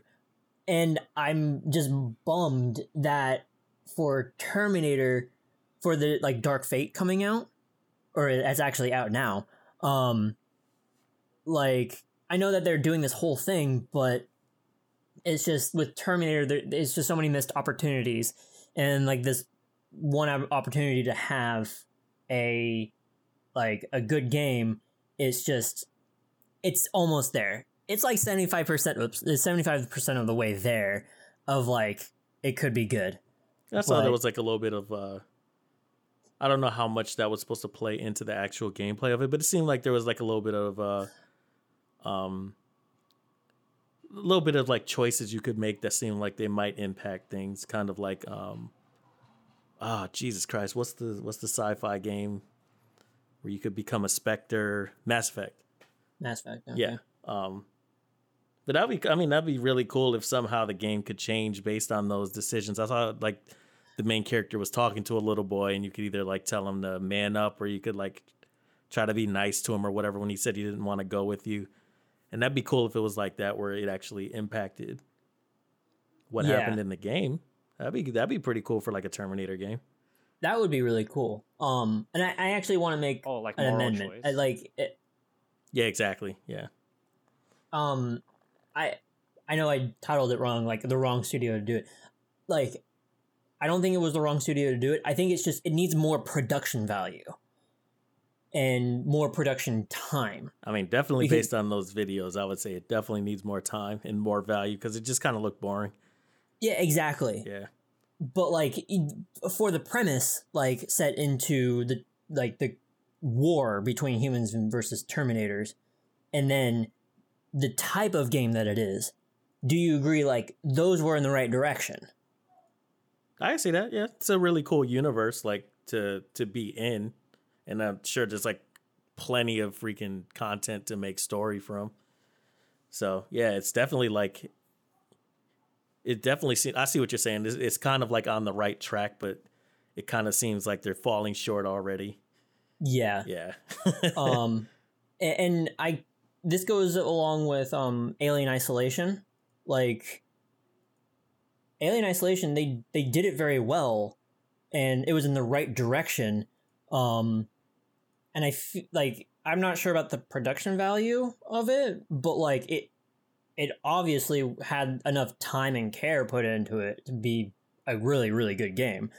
So, I don't know. I kind of wanted to bring that up. A game based on a movie, right? Yeah, that's a game based off of a movie franchise. So we got at least one. Yeah, we got one. We got him, boys. So, but yeah, I just think that this should be given a glance at least, to say that like we're almost there. So, I might want to pitch in a little bit on this. So yeah, go ahead. I remember I didn't play or buy it, but Rambo, I just remember it being really bad. What console would that have been on? Major platforms. Was it a PC game? PC. Oh, it was on everything. Yeah. Okay. And was it Sylvester Stallone Rambo, or was it just like generic Rambo? Let's just doesn't really matter. I don't think it really matters. I think like it had infinite spawn. Well, I mean, I guess what the reason I was asking was just more so like, was it supposed to be a licensed game, or was it just kind of like, here's a game that just happens to be I don't action, remember. It was based quite a shooting while and stuff. ago that I saw. Okay. But anyways, so what I think, do you think Terminator should have been like a boss battle game? What's an don't example of know. a boss battle game? Well, Shadow of the Colossus. Like that? Is that what you Yeah, mean? kind of like, you're just playing against one other entity. Where like the only battle is a big monumentous battle. Yeah. Like, you against another one, or maybe like a team-based boss battle type of thing, instead of it being like, an actual, guided, map or anything like that. Okay, so I will say this, and I'm gonna roll with it. Yes, like if it was a game, take Monster Hunter actually. Like if it was a game that was like Monster Hunter, but like it was you and like a couple other of friends, or just by yourself, and you went up against a Terminator. Well, like one walking Terminator. It's like doesn't look all that threatening and Sure. put into that type of scope, but I guess that could be something that would work too. What do you think, Lady Infamous? Based on the gameplay that I've been watching for the Terminator, it's okay. It looks like it got potential. Will I get it day one? No. Most likely this game will be on Game Pass. Most likely. I'm looking at it and then I'll play it. Terminator is a good movie, but I don't know how it's gonna, like, the Terminator series the movie as a unit. I enjoyed those movies. Not the one with Christian Bale in it. Not that one. I don't want them to fuck up the franchise with some games. Well, I mean, they've already fucked up the franchise with a whole bunch of movies I'll first. say they might be a I little bit like the behind on that first one. one, the second So one, all the and James the Cameron third one. ones, He did those first three. the first three? Yeah, I think it's three. I could be wrong. I don't know, man. It looked like a B-rated game to me, but it's okay. Somebody's gonna mess with it. I mean, what would you imagine as those like boss battles? Like what? Would be an Well, I example? mean, like a they could have big made like ship or something. Yeah, like a single Terminator having like multiple type of phases with certain abilities and stuff like that. But you are kind of thinking like Shadow of the Colossus, where there's just like a set of them, and you go through. Or there might be some exploration or some kind of traveling or whatever to get to them, but or if you more play, just like centered around fighting. yeah, I mean, if you played like Destiny,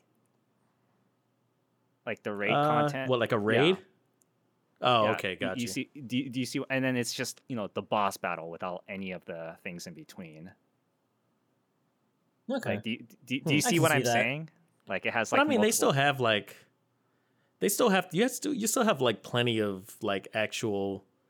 It's not story, but plenty of actual like encounters to deal with before you hit the boss. It's not like in Destiny, it's literally just fight a boss. Yeah, no. in the But raids. this is But what I'm saying is like it's like Destiny without the encounters. You're saying take it out. Yeah, take it out. And then just have it be like you Yeah, fight and the then big guy. the whole focus Huh. is just the boss battle. Like the development time spent is just the boss battles. Therefore, like they can do so much with the boss battle. I mean, that'd be interesting. I don't know if I've seen that game before. That'd be an interesting approach. I still would be kind of wary of like, at some point, unless you're fighting like those robots, like, is it even a Terminator game anymore? If you're like taking out the encounters and you're fighting big robot boss, I don't even know if it's Terminator anymore. Yeah, I mean, then again, like based on there's this company's history, right? Like, well, I guess most games are starting to feel that way. That that if if it's just like a level with just bad guys with and you're just riling through them. Like if there's Yeah, just it so gets much of boring. that, it can get kind of boring, right? Sure. So so what I'm saying is like maybe they should just focus on like a boss battle.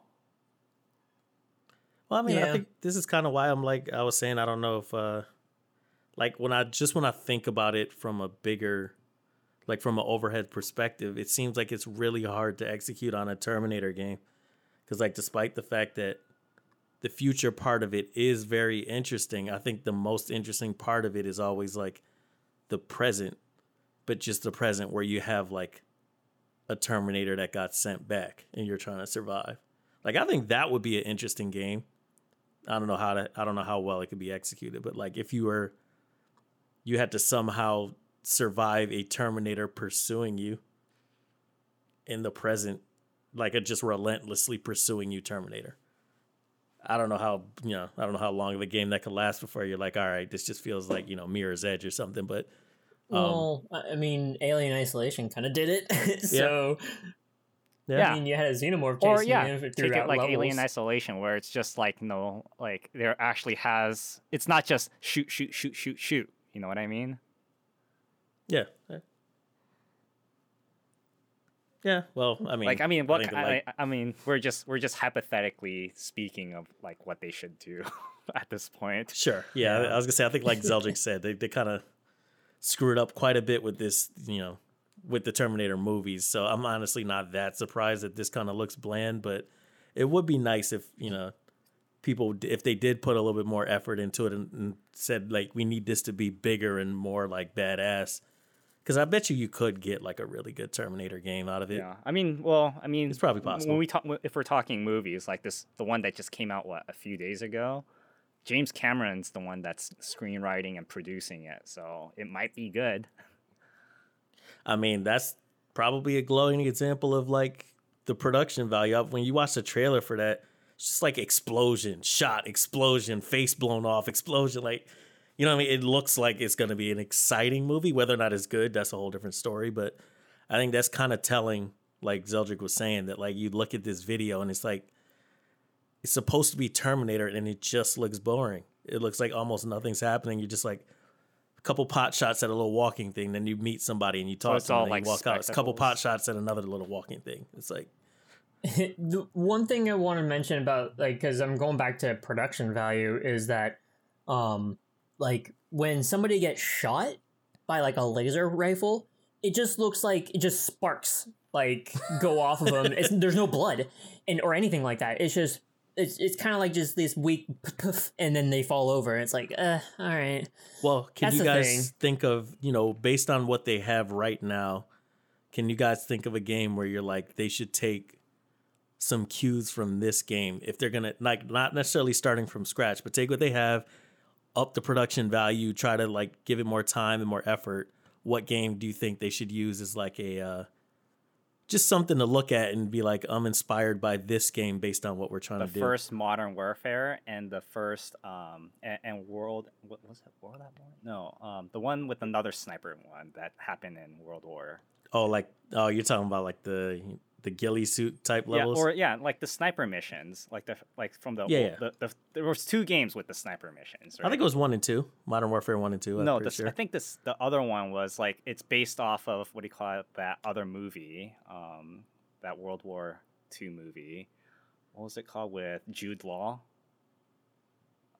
Oh, what was that sniper movie with Jude Law? God, hold on, let me look it up. Jaws sniper movie. I mean, are you? Enemy at the Gates. Is the question? Yeah, sorry. That was a Never good seen movie. it. Yeah. Okay. Like, remember that? Is the question remember more that like- that part where you were fighting against another sniper in Call of Duty? Yeah. Yes. There's like at least one mission in every game that you got. Yeah, I think that was against another cool. sniper. I love that. Huh. Like, because it's not like a traditional shooter at that point. Okay. In terms of like what games they should take inspiration from, are you talking about like production value or I'm like saying, what it should like- look like or the level design? What are you talking I'm about? just saying, like, as a person who kind of knows the content of like Terminator, and you kind of, you might have some kind of idea in your head of like, this is what I should feel when I'm playing a Terminator game. Is there like another game where you're like, I kind of got the feeling I was expecting, kind of similar? It's like, to me, I guess I imagine Terminator is going to be a lot more shooting, explosions, maybe like probably some hiding, maybe kind of along the lines what Sharpie was saying with the sniper missions, because the Terminators are kind of this overwhelming force. But any game where you're like, Yeah, this kind of captured what I would expect from like the vibe of a Terminator game.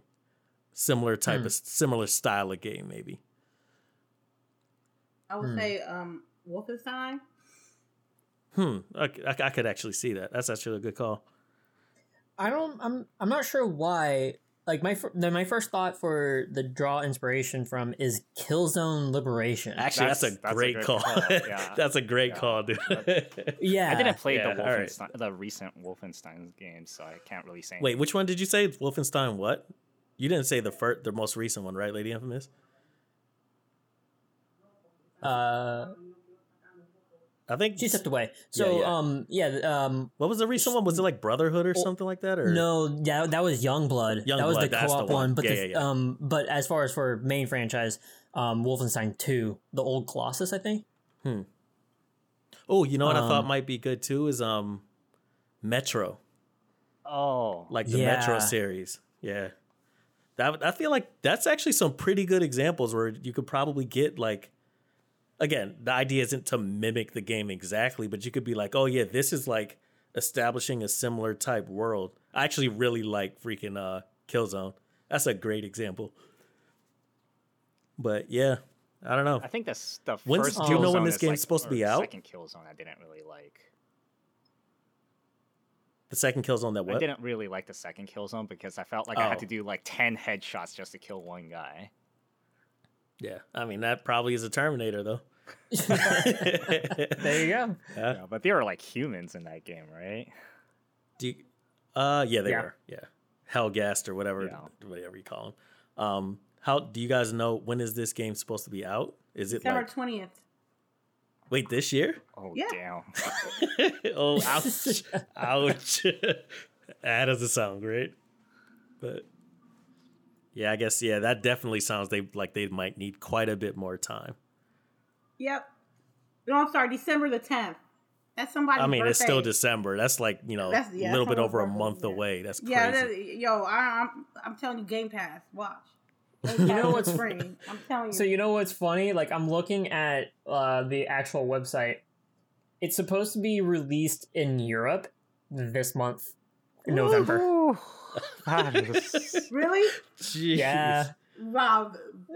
I didn't know you were gonna get like that over some release dates. This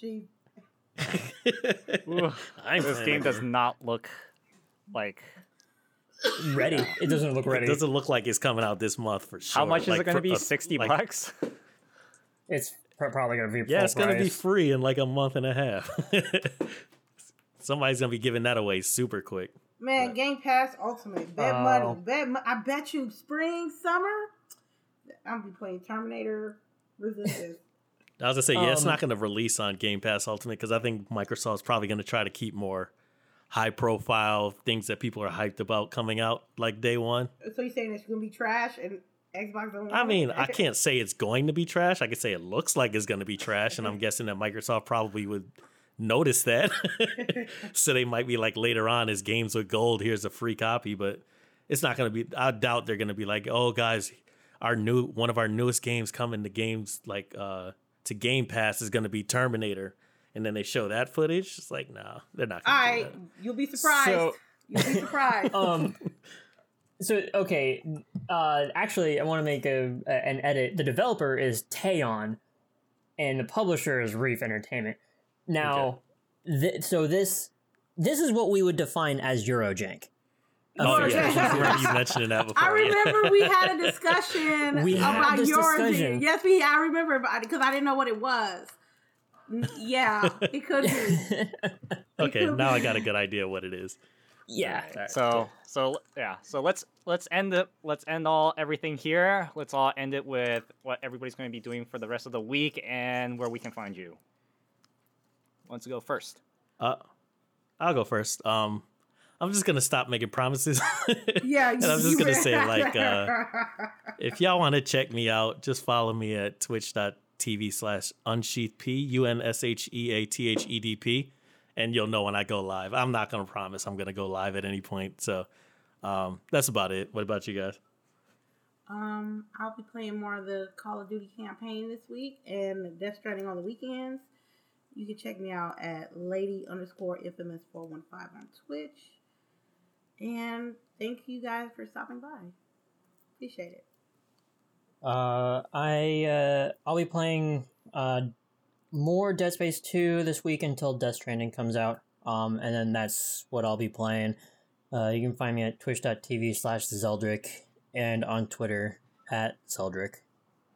And I am Jay Sharpie. You can find, and I'll be finishing up Valkyria Chronicles 4. And if I happen to do so before Death Stranding comes out, I might find. So we something all really gonna play short. Death Stranding on Friday? I was gonna say, well, I think the whole world's gonna be playing it on Friday, basically. Yeah, I'm pretty sure the whole world's gonna be playing it. It's gonna be 1 million people with one person watching them each. Well, maybe this next podcast we'll have a Death Well, Stranding. I mean- I was gonna say, yeah, that's Yeah, week. I mean, you'll be surprised on how cooperative that game is going to be. Like, indirectly. Indirectly cooperative. Not like you're going to be playing with okay. each other, but you're going to be some sort of But, like, interaction with. talking to each other about it and stuff. You know, Dark Souls? Kind of like that. Do they have that? Well, really? like, it's like, Yeah. like you just leave messages everywhere and stuff like that. Oh, yeah. okay, gotcha. But anyways, that is it for... Actually, real quick, dude, you didn't say your channel name. Oh, I said that in the beginning. Oh, well, okay, fine. I think we just interrupted you. Twitch.tv Yeah. /Jay Sharpie.